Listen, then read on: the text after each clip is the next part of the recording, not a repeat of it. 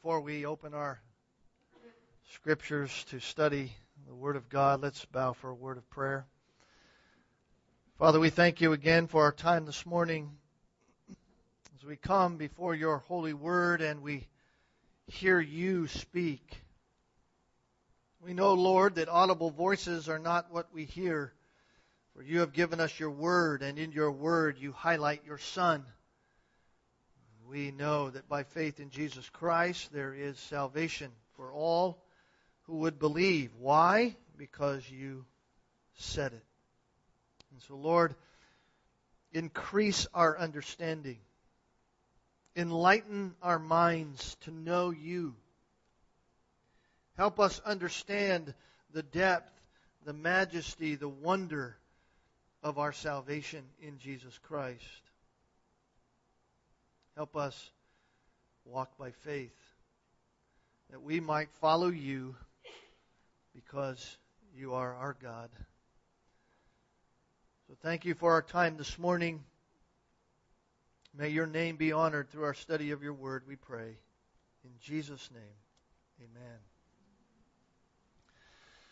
Well, let's take our Bibles this morning as we do and continue to worship God through the study of his word. We are continuing our study of Paul's epistle to the Romans, and so if you're not there already, open your Bibles to Romans chapter 6. Romans chapter 6. I believe it would be safe to say that every true Christian desires to no longer be sinful. Every true Christian desires to no longer be sinful. Sin and battling against sin is a reality that each and every one of us who know Jesus Christ by faith, it is a reality that we experience this side of heaven. It is a reality that we know far too well, and if we are completely honest, there are times when we no longer battle against it. There are times as Christians when we simply just give in. And we give in all the while assuming that it really isn't that big of a deal. That to sin as a Christian, while painful, really isn't all that big of a deal. Why? Because we are now under grace. We actually stand in grace, the Bible says. So in reality, we play mind games with ourselves and we convince ourselves wrongly because the battle is difficult against sin, because the war is hard, because the war is constant. And we convince ourselves that we actually cannot win. That we cannot actually have victory over some sinful practice or over some sinful habit or over some sinful activity. And we tell ourselves that it really doesn't matter anyway because we are ultimately under grace. So by means of a self-imposed weakness and ignorance of doctrinal truth concerning our relationship with Jesus Christ, concerning salvation and all that it means for us in practical ways, we stop, or we just stop trying to walk as we ought to walk as God's children. And what we have really done in our minds and in our lives in the process is that we have become abusers of grace. We have become Christians who actually take for granted what God has granted in Christ Jesus. We become abusers of grace as a result of not really understanding and embracing all that we have in Christ in justification. We have in many ways made enemies of doctrine. We say doctrine divides, love's the thing that brings us together. Doctrine are things that we should not talk about because doctrine just divides people, and we set it aside and we don't think about it, and yet God, through the Apostle Paul, is telling us you better understand this doctrine. If you don't understand this doctrine, you are in danger in your own Christian life of being an abuser of grace continually and an antinomian in your life, of someone who says the commands of God really don't matter. And in the end, if that is your life continually, you may not even be saved.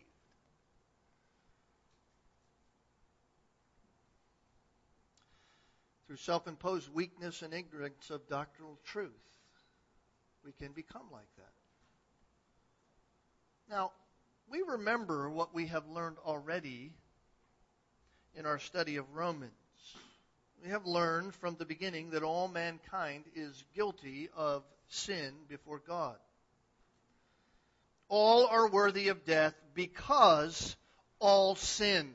All have the consequence of physical death in the human realm because sin brings about death. But the reality that Paul is talking about, whereby all are worthy of death, is that all are worthy of an eternal death because of sin.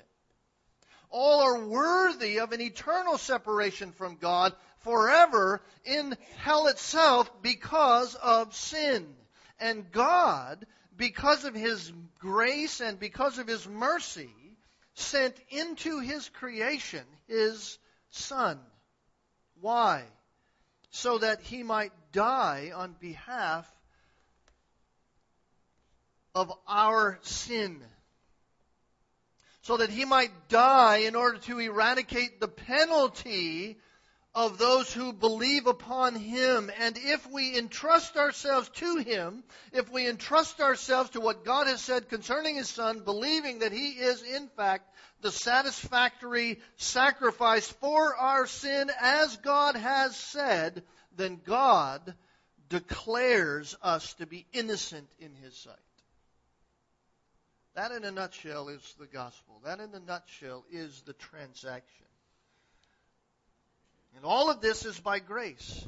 All of this is by grace through faith. What a wonderful truth. And yet for many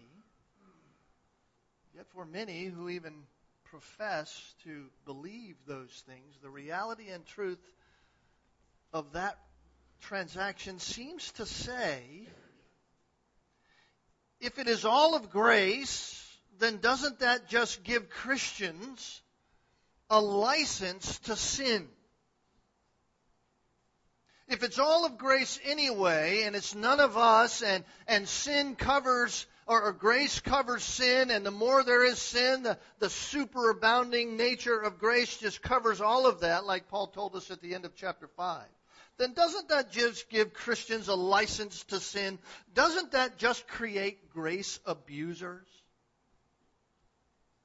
I mean, if grace superabounds when sin occurs, then doesn't that just make sense to sin every day, in every way, so that grace is highlighted all the more?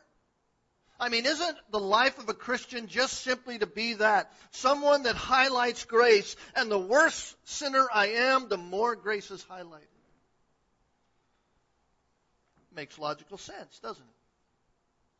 I mean, from a human perspective, it seems to make logical sense. However, the reality is that to think in those terms is to actually misunderstand what it means to be justified by God. It isn't an understanding of justification in the sense of which God would have us understand it that comes to that question. That is a logical outcome of human thinking. If we are going to live rightly here and now before we get to the glories of heaven, if we are going to be heavenly children in life now as we ought to be, as God has commanded us to be, then we must fully understand our justification and its implications concerning our lives. That simply just means this. If we're going to live rightly and continue to battle sinful temptations in our life, then we must understand our present and actual union with Christ, which has equipped us for continued obedience as God's children. Now, several weeks ago, I gave us a simple outline of verses 1 to 14 in chapter 6 so that we might have some way of thinking through what the Apostle Paul is saying. The truth of our actual union with Christ is so vitally important. And so I gave us an outline to just kind of let us hang our thoughts on that. And I trust you remember that Paul stated to us first just the general issue that is being addressed by him here in Romans chapter 6, where he's beginning to deal with this idea of being a grace abuser. And in verses 1 and 2, he lays out the general issue. What do we say? Are we to continue in sin that grace may increase? Absolutely not. How shall we who died to sin still live in it? So it's a hypothetical question. The hypothetical question is raised so that we might understand the thinking. Shouldn't we go on sinning in life and practice if grace is such a great thing? That's the idea. Remember, we learned that Paul is not speaking about sinfulness by way of act. He's not speaking about sinfulness in the sense of us experiencing sin. We continue to experience sin and battle against sin. He's not talking about that. Sometimes we get that mixed up in our head and we think, how should we continue in sin? Well, I continue to sin. And we say, how can this be? What Paul is talking about is a condition, a habitual condition, a condition that is, which results in that continuance in sinful activity without any thought of change, without any thought of or desire to do what is right. So the idea of continuance is seen here in both verses 1 and 2. Are we to continue in sin? And Paul says, how shall we who died still live in it? That's the idea of continuance. In other words, if by means of being declared innocent by God, remember, that was something that happened to us. It was not something that we accomplished. It was not something we even contributed to. It was declared by God on our behalf. Therefore, in that reality, Paul says, we died to sin. We died to sin. In other words, we no longer live in its kingdom. We no longer live in its realm. We no longer are under its rule. We know it is no longer our king and our power. It no longer has power over us. We who died to it, he says. And so that is the general issue. We died to sin. There was a time when we were alive to sin and we were alive to its power. Not alive in the sense of like we are breathing, but alive in the sense to it had rule over us. But now we are dead to it. And being dead to its power, we are dead to its rule. How then could we ever continue in it? That's Paul's logic. That's Paul's thinking.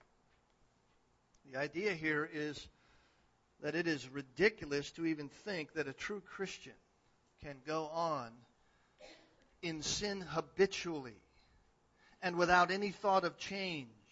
That a true Christian can go on under the rule and power and control of a sinful life. Why? Because you no longer live in that country. You no longer are a citizen of that country. Your passport to the realm of the sinful country has been revoked. It has been taken away by God. He has delivered you from the domain of darkness and transferred you into the domain of His dear Son, Colossians tells us. So how can you live in a country habitually and continually of which you are not a citizen? The implication and the only answer is that it is impossible. It is impossible. So to think that you as a Christian or that you should, as a Christian, go on sinning to highlight grace. Even more is to misunderstand your union with Jesus Christ through justification that took you out of its realm and out of its rule. You misunderstand justification if you think you can. It just shows the reality of what you need to have solidified in your mind and your heart. If you are unified with Christ, as every true Christian is, then it is impossible for you to actually do that. It is impossible for you to actually continue in that realm of sin. You cannot live under its power. Why? Because you have an actual and present union with Christ. You have been actually and presently attached to Christ. You died to sin. So, in verses 3 to 11, we get the reality explained to us. Remember, Paul issues the general point, the general thought in verses 1 and 2, and now he moves on to explain to us what he's talking about. And so I want us to focus our time there this morning.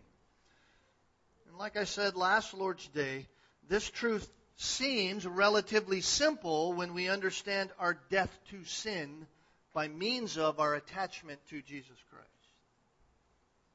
Notice what is said to us here in verses 3 through 11. Paul asks the hypothetical question. He gives an answer to that, the questioned response to that. And then in verse 3 he says, "Or do you not know that all of us who have been baptized into Christ Jesus have been baptized into his death? Therefore, we have been buried with him through baptism into death, so that as Christ was raised from the dead through the glory of the Father, so we too might walk in newness of life. For if we have become united with him in the likeness of his death, certainly we shall also be in the likeness of his resurrection, knowing this, that our old self was crucified with him, in order that our body of sin might be done away with, so that we would no longer be slaves to sin, for he who has died is freed from sin.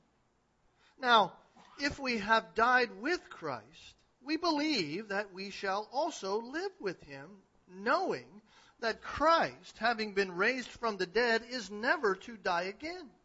Death no longer is master over him. For the death that he died to sin once for all. But the life that he lives to God. Even so, consider yourselves to be dead to sin, but alive to God in Christ Jesus."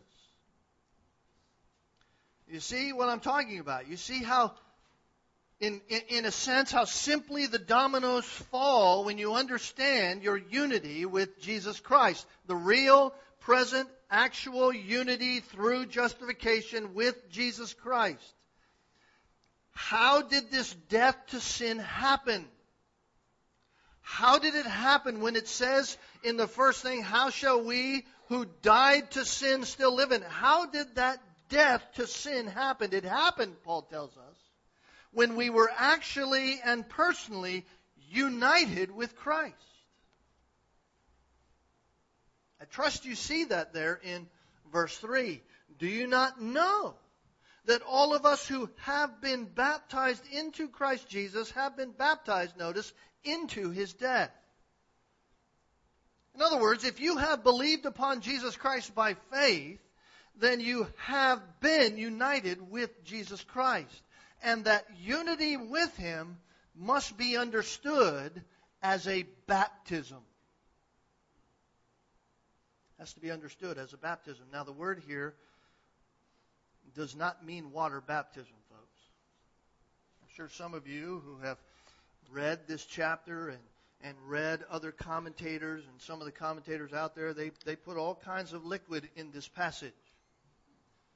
They talk about water There is no water baptism in this passage. Paul is not saying that when someone gets baptized after professing faith in Jesus Christ, when they get baptized in water, that is when they are baptized into Christ and thereby baptized into His death. That's not what Paul's saying. And I want to say it as clear as I can say it, contrary, like I said, to what some teach about this passage. There is no H2O in this passage. There is no water here. This is a dry passage. However, there is a baptism that Paul is speaking to. In other words, there is a complete immersion that he is dealing with here in reference to us as Christians that has taken place with all true believers. And it brings us into the actual union that we have with Christ. We are totally immersed into Jesus Christ. But the question still is in our mind, even when we have that clear, and even when we say, okay, there's no water here, we still have the idea, but what baptism is it that brought us into Christ? What baptism does that? I believe the answer to that question takes us back to 1 Corinthians chapter 12. 1 Corinthians chapter 12. Because here in 1 Corinthians, Paul describes for us or shares with us exactly what he's talking about in Romans chapter 6, or at least what he's referring to in Romans chapter 6, in the idea of this baptism into the death of Christ. 1 Corinthians chapter 12, verse 13, notice what it says. For by one Spirit we were all what? Baptized into one body.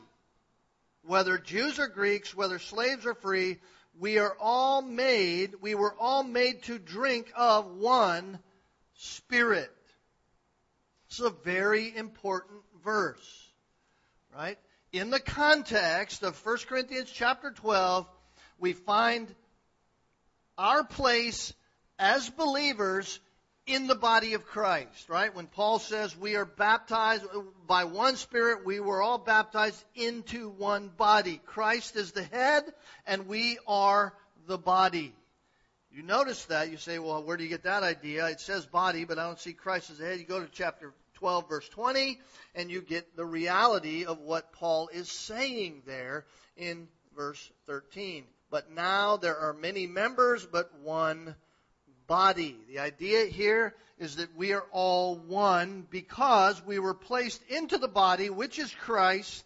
He is the head. We are the body. We are placed into the body through a baptism by the Spirit. And so Paul is teaching in 1 Corinthians chapter 12 that we are not simply joined to Christ, but we are also joined to each other. We are also joined to one another. But the answer to our question about what is the baptism that Paul is speaking about in Romans 6 is answered here in 1 Corinthians chapter 12. It is a baptism, notice, by the Holy Spirit. By the Holy Spirit. Let me read it again in verse 13. For by one Spirit. He's not talking about this mystical idea of some spirit out there that nobody knows about. This is the Holy Spirit. By the Holy Spirit Himself, we were all baptized into one body. And what is the body? It is the body of Christ. We're baptized into one body. It doesn't matter who you are. It doesn't matter your economic status. Whatever it is, we were all made to drink of one Spirit. So it is the Holy Spirit that baptizes us into the body of Christ. It is the Holy Spirit that joins us with Christ. It is the Holy Spirit that accomplishes the unity with Christ. So what Paul is referring to back in Romans chapter 6 through the term baptism is our actual identification with Christ by means of the work of the Holy Spirit, whereby we are immersed into Christ and immersed into all of the benefits that come with that transaction. Part of that being, as we saw in 1 Corinthians chapter 12, we are united with one another. So we are immersed into Christ. This is part of the reason, even though there's no water here, why many of us who are in the Protestant faith and many of us who are in the Reformed side of theology and that believe in baptism by immersion, not sprinkling. Immersion. Full immersion. Why? Because it's a symbol. It's a picture of what happened. That's just a sideline. The idea here is that idea about our unity with Jesus Christ. This is what we are talking about. We are justified, and in that justification we are declared innocent. That's what justification means. And then Paul begins to identify this reality of how do you get there? How does this superabounding grace superabound all the more and yet not cause us or entice us to just go on sinning? The reality is you have to understand your unity with Christ. And the idea of your unity with Christ is an accomplished fact. You are immersed into Christ, and that transaction took place by the mercy and grace of God by means of the Holy Spirit. And notice how this union with Christ is described. Notice what he says in verse 4 and following. Well, we can just go back to verse 3. Or do you not know that all of us who have been baptized, you notice the wording there, have been baptized, an act of history that has happened and is a done deal. You have been baptized into Christ Jesus, therefore have been baptized into his death. Therefore, we have been buried with him through baptism into his death, so that as Christ was raised from the dead through the glory of the Father, so we too might walk in newness of life. Because, or for, if we have become united with him in the likeness of his death, certainly we shall also be in the likeness of his resurrection. And what is he talking about? The likeness of his newness of life. Certainly we shall also be like that, knowing this, that our old self was crucified with him, in order that, this is the purpose, our body of sin might be done away with, so that we would no longer be slaves to sin, for he who has died is freed from sin. You see Paul's logic? Very logical. Very systematic. Paul is saying that because we are united with Christ, everything that happened to Christ happens to us who have believed in Christ. Let me say that again. Everything, all the benefits that are in Jesus Christ, everything that happened to Christ, happened to us in Christ. So listen. Get this firmly embedded in your Christian mind. Get this firmly implanted in your theological understanding. The great thing about our salvation is not only that we are declared innocent before God. The wonderful thing about our salvation is not only that we are justified, as wonderful as that is. It isn't only that we are forgiven of the guilt of our sin, as wonderful as it is to know that. The wonderful thing about our salvation is that in that we are actually united with Christ, and Christ is in us. Actually. We need to realize that as Christians, this union with Christ ought to be in our minds. And it ought to be in our minds as a result of, get this, Christian common sense. I read this over and over and over again this week. And the words of Paul kept slapping me in the face, saying, this is just common Christian sense. You say, what do you mean? Well, Paul means that we ought to know this truth.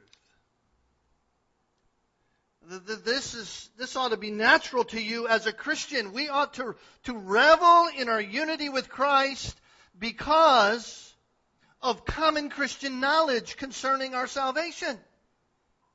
We ought to know it already. Notice what he says in verse 3. Or do you not know? In other words, haven't you realized this? Haven't you realized you ought to have common knowledge about this amongst yourselves? Now, think about it. Paul is writing to people in Rome, people he's never met, people he's never taught before, and he says to them, or don't you know this already? These are people he hasn't even met. He doesn't know where they are in the Christian spectrum of their faith. He doesn't know where they are in their maturity level, and yet he says to them, this is something you ought to know. This is something you ought to know. Remember the hypothetical question, are we to continue in sin that grace might increase? In other words, are we to be grace abusers? Shouldn't we just go on sinning like that? You see, you shouldn't be ignorant, Paul says. You shouldn't be ignorant of this, but maybe you are to this reality of your actual union with Christ. Don't you know, he says, notice that all of us,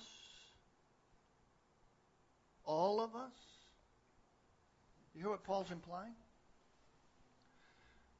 He's implying the ridiculous reality of someone claiming to be a Christian and actually thinking that it's fine and okay to go on continuing sinning. Don't you know that all of us, in other words, you can't even think that there is any one Christian who can do that. You cannot think like that. It goes outside the realm of common Christian sense. It goes outside the realm of everything we understand about Jesus Christ, because all of us have been baptized into Christ Jesus who are true Christians. There is no one outside of that. There aren't just some Christians who are in Christ and others who are trying to get in Christ. There isn't some who have been baptized with some special baptism into Christ and some who are trying to get baptized into Christ. No, we are all baptized into Christ. All of us have been there. All of us, by the Holy Spirit, by means of that justifying faith in Jesus Christ, all of us have been baptized into all of Christ, therefore into all of the benefits that come with being baptized into Christ. There is nothing left out. You say, well, what are those benefits? What are the benefits of being baptized into Christ? What are the benefits of being united with Christ when it comes to this whole idea of dying to sin? Well, here's how Paul says it. We have been baptized into Christ Jesus. And those who have been baptized into Christ Jesus, verse 3, the first benefit, have been baptized into his death. What happened to Christ in his death happened to us. And they says in verse 4, therefore we have been buried with him. Just as what took place to Christ has, in reference to the issues of sin, took place to us. We've been baptized, we've been buried with him, notice, through baptism into death, so that, here's the third, as Christ was raised from the dead through the glory of the Father, so we too might walk in newness of life. We were baptized into his death.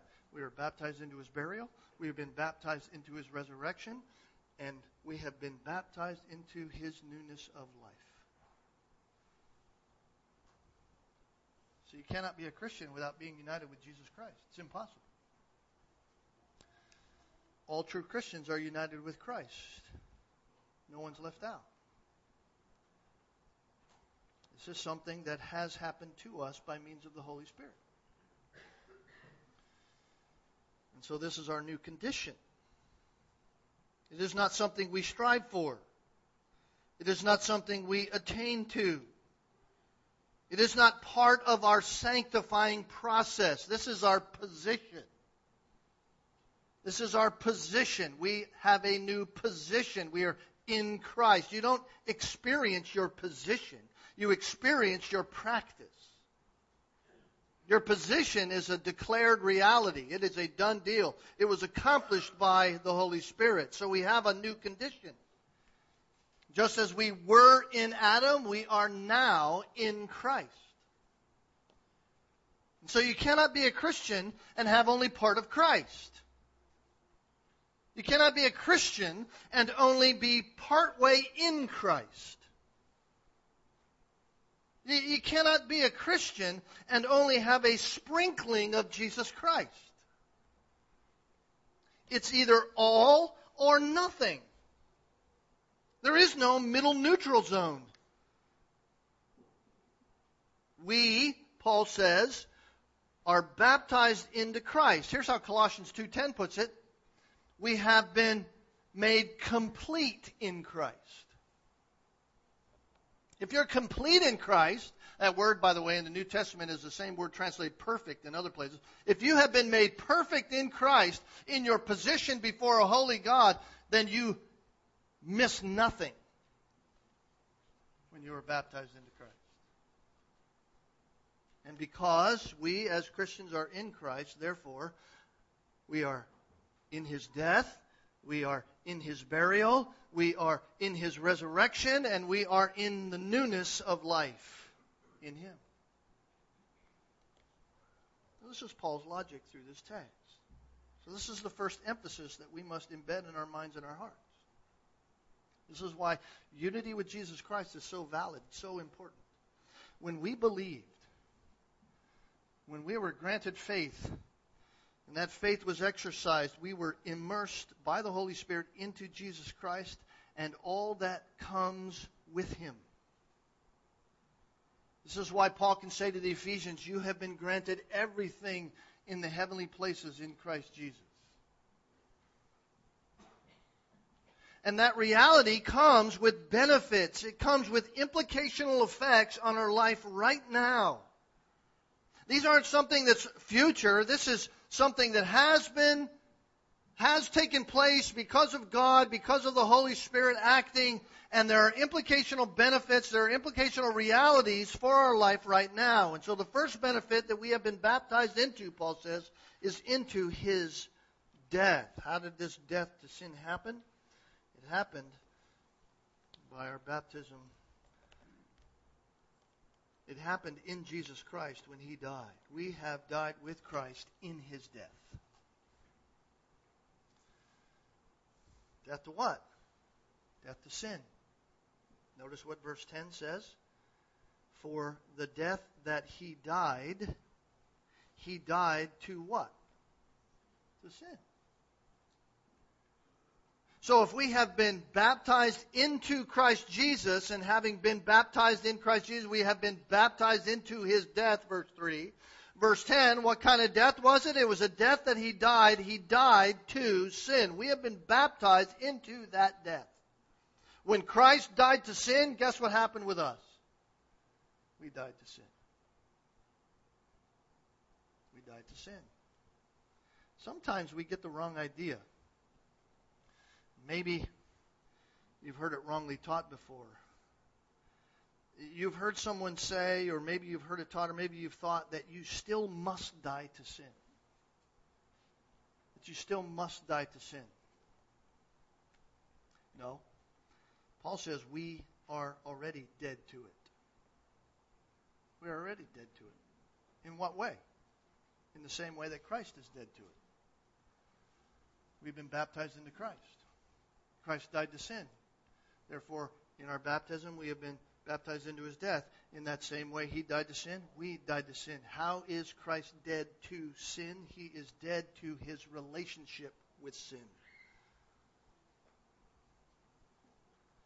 Notice what Paul is saying in verse 10 again.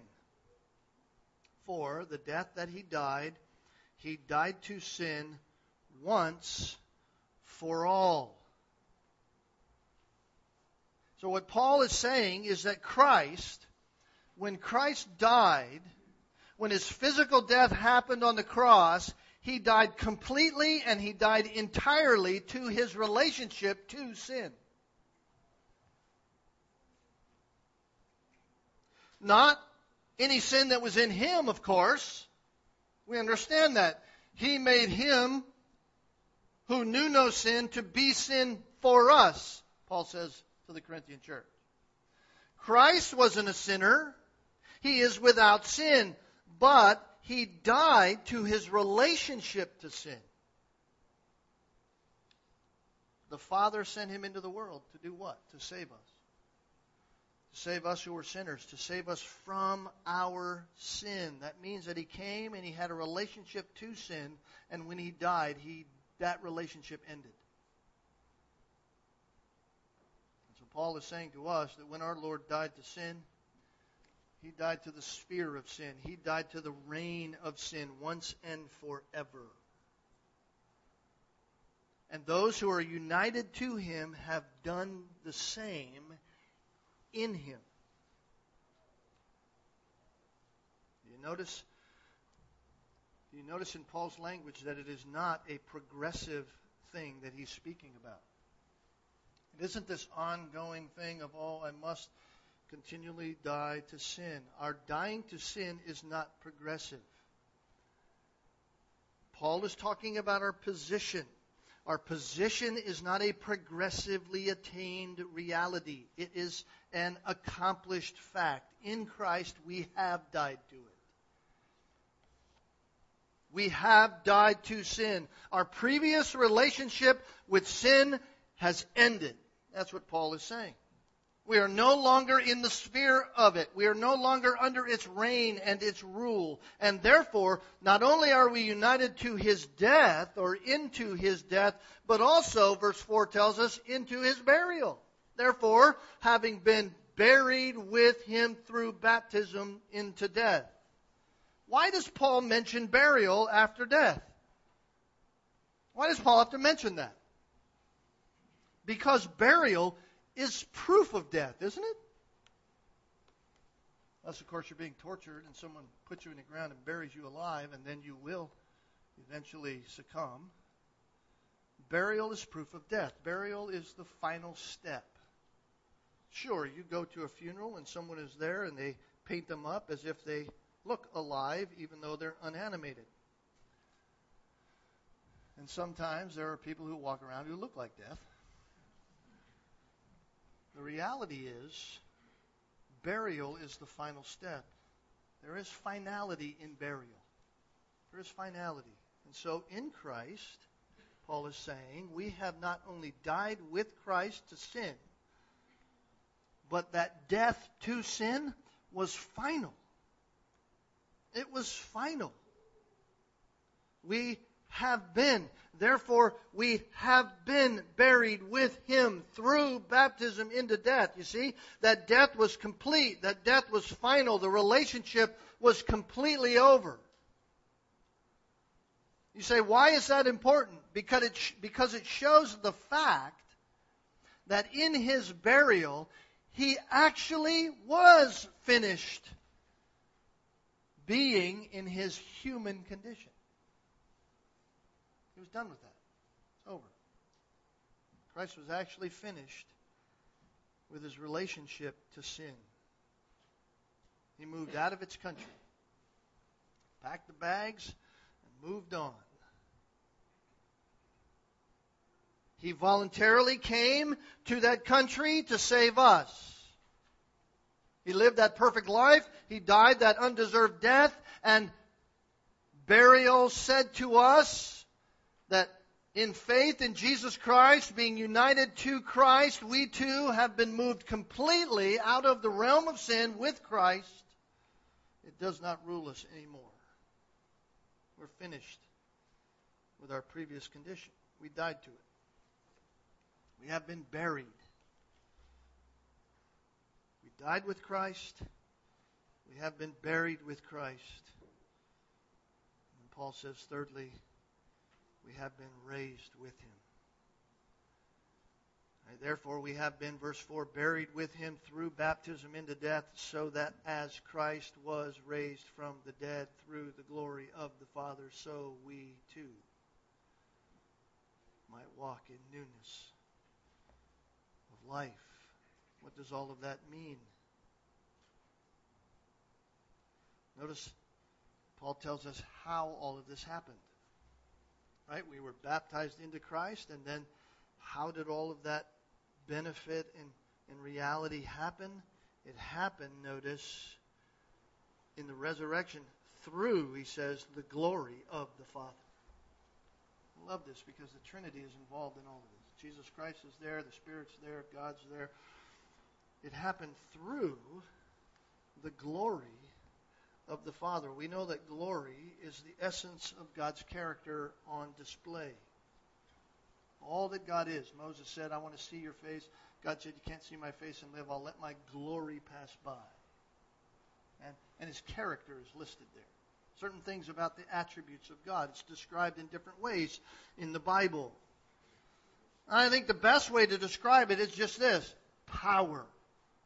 Power. Unlimited, unassailable power. Christ was raised by the power of the Father, or by the glorious power of the Father, we could say. In other words, the glory of God was seen in blazing display in the greatest way in the resurrection of Jesus Christ from the dead. When Christ came out of the grave, the glory of the Father was on display in its bright, shining way. And so yet again, we must have this truth embedded in our minds, in our hearts, in our theological understanding. Christ could not be held by the power of sin and death. He could not be held by it. Paul said, or actually Luke in Acts chapter 2, verse 24 says it this way. God raised him up again, putting an end to the agony of death. Now get this, since it was impossible for him to be held in its power. Isn't that awesome? That's just such a wonderful truth. Impossible. Christ could not be held by the power of sin and death. It was impossible for him to be held by its power. Sin's power is death. What it is. Humanity is no match for the power of sin and death. No match. But it could not hold Christ. It could not hold Christ. The glorious power of the Father conquered sin's power. And the reign of grace and the reign of grace's power was manifested, and Christ was raised from the dead. Here's how one author put it. I think it's important. We hear it in his words.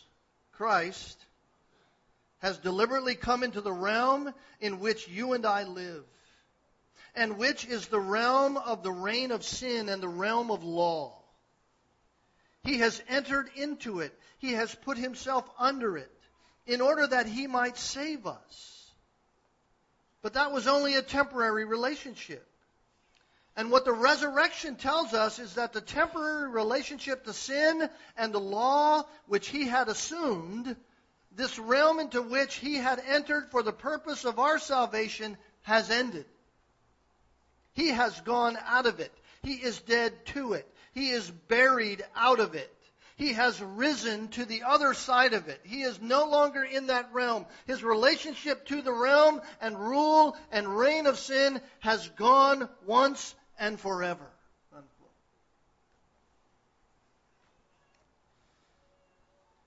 And so what was and is true? Paul is trying to help us get this in our minds. What was and is true concerning Jesus Christ in his resurrection is true of all of us who believe. We were like Christ, taken out of, buried to it, risen to the other side of it, no longer in its realm. Our relationship to its realm, to its rule, and to its reign is gone forever.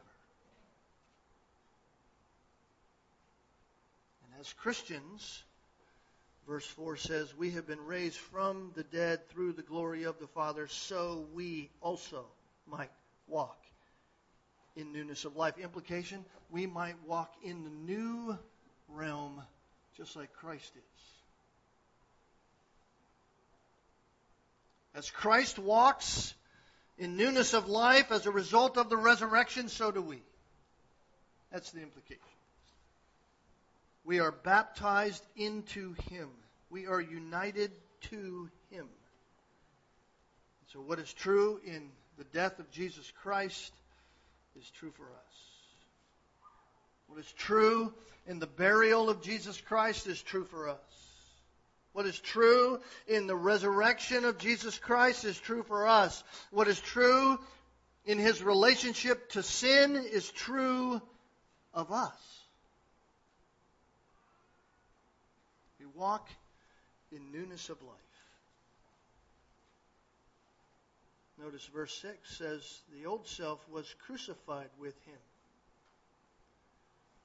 The old self is crucified with Him in order that our body of sin might be done away with, so that we are no longer slaves to sin. For he who has died is freed from sin. We are no longer slaves to sin. Death is no longer our master, verse 9 says. It's no longer our master. No longer the master over him.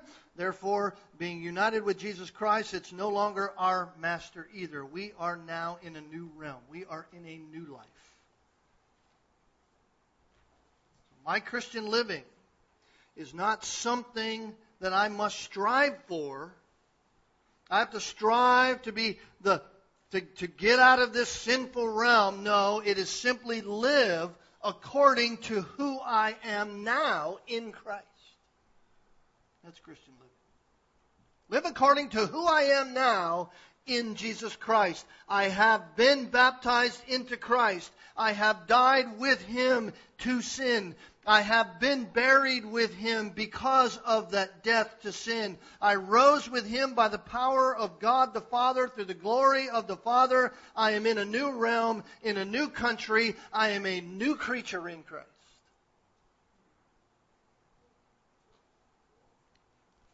Any man be in Christ, he is a new creation. Old things have passed away. All things have become new. So you see, we are citizens of heaven. Not in the future. We are citizens of heaven now. Our passport to the realm of sin has been canceled. We have a passport to heaven. It's called Christ. We are citizens of heaven now because we are united with Christ.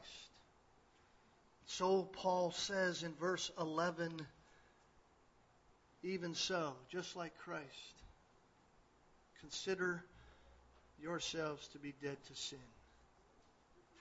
Consider yourselves. Reckon yourselves. That's what he's saying. Reckon yourselves. Consider yourselves. It's not some theory. That's what he's saying. It's not some ethereal thing. It's not something that might happen or could happen or if you work hard enough will happen. No, he's saying no, now, right now, consider yourselves to be dead to sin.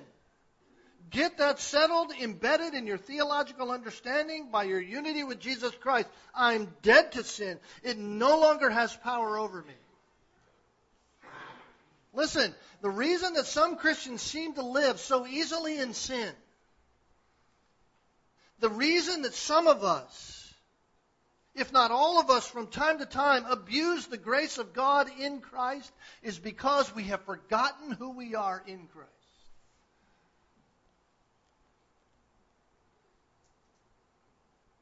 Place to begin our Christian living is to begin to consider first who we are in Christ. Who are you? Don't you know who you are in Christ? That's what Paul's saying. Don't you know the question to go on living in sin to highlight grace is a total misunderstanding of who you are in Christ? Christ would never do that. Christ could never do that. And you are in Him. If you'll first consider who you are in Christ, You will not be so quick to jump into sin that is against Christ and against who you are now.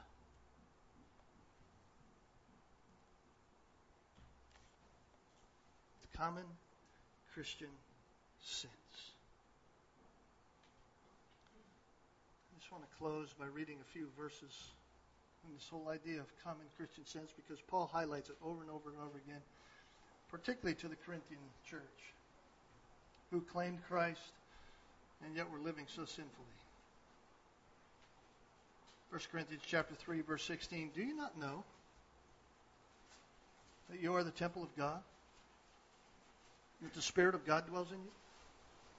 Don't you know that? How can you go on doing that? Don't you know that you're the temple of God? That the Spirit of God indwells you? Chapter 5 of 1 Corinthians, verse 6. Your boasting isn't good. Don't you know that a little leaven leavens the whole lump of dough? Don't you know that a little bit of sin is going to corrupt the whole thing? Don't you know that if you tolerate just that little bit, don't you know that's so against who you are in Jesus Christ? Don't you know it's going to corrupt everything? Don't you know you're the temple of God and in you is the Holy Spirit? Chapter 6, verse 9 and 10. Or do you not know that the unrighteous will not inherit the kingdom of God? Don't be deceived. Neither fornicators, nor idolaters, adulterers, effeminate, homosexuals, thieves, covetous, drunkards, revilers, swindlers will inherit the kingdom of God. It's talking about that continual reality, that idea of the question, shouldn't I just continue in these things with no sense of anything? No, don't you know that just reflects an unregenerate heart? Chapter 6, verse 15. Do you not know that your bodies are members of Christ? So he asks the question, shall I then take away the members of Christ and make them members of a prostitute? No. Don't you know that the one who joins himself to that kind of sin is one body with her?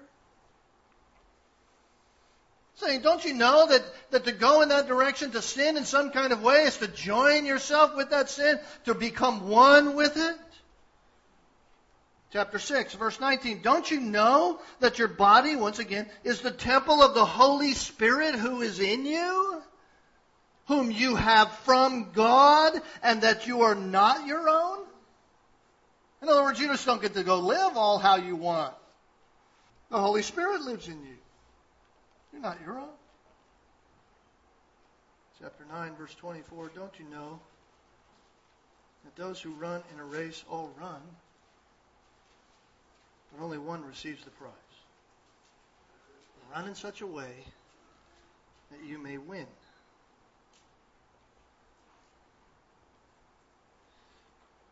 Do you realize what he's saying? He said, listen, a lot of people finish.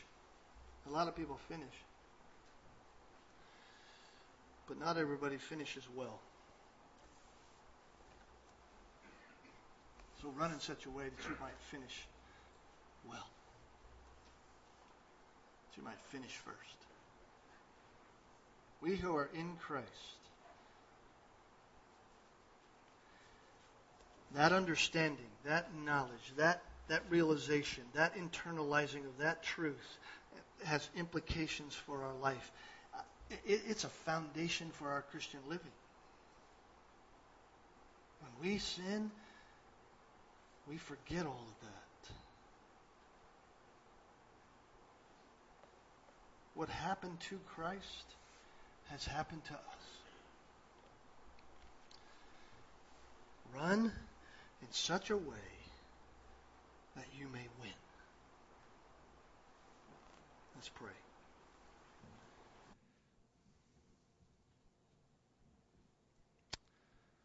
Father, we are grateful once again to be in your word. These times that we have together are so rich and so precious to us, and yet they seem to go by so quickly. So many other days that are lived here on this earth without joining with others who know you fellowship is stifled. The encouragement is few and far between at times. The onslaught of our own temptations and the enemy's desires to see us fall are ever before us, and we go about forgetting who we are in Christ. So easy to stumble, so easy to fall. Lord, you have equipped us. You have equipped us with your Holy Spirit that we might be empowered to obey. And yet you have commanded us that we walk by faith. You have told us what we have in Jesus Christ. You have told us what our position is in Christ. Lord, help us to believe it. Help us to believe it, that we might walk by it, that we might walk according to it in every way, that the things of this earth would be so fading in our minds and our hearts we wouldn't desire any of them. And we would just long to walk as you have called us to walk, so that we might win. As Paul said, we run buffeting our bodies, challenging and beating ourselves, if you will, that we might win the race. Thank you for the equipment to do that. Thank you for the Spirit to do that. Thank you for exercising our faith in that process, that it might be strengthened, so that our belief in you would be solidified. Implant these things deep within us, Lord, I pray. In Christ's name, amen.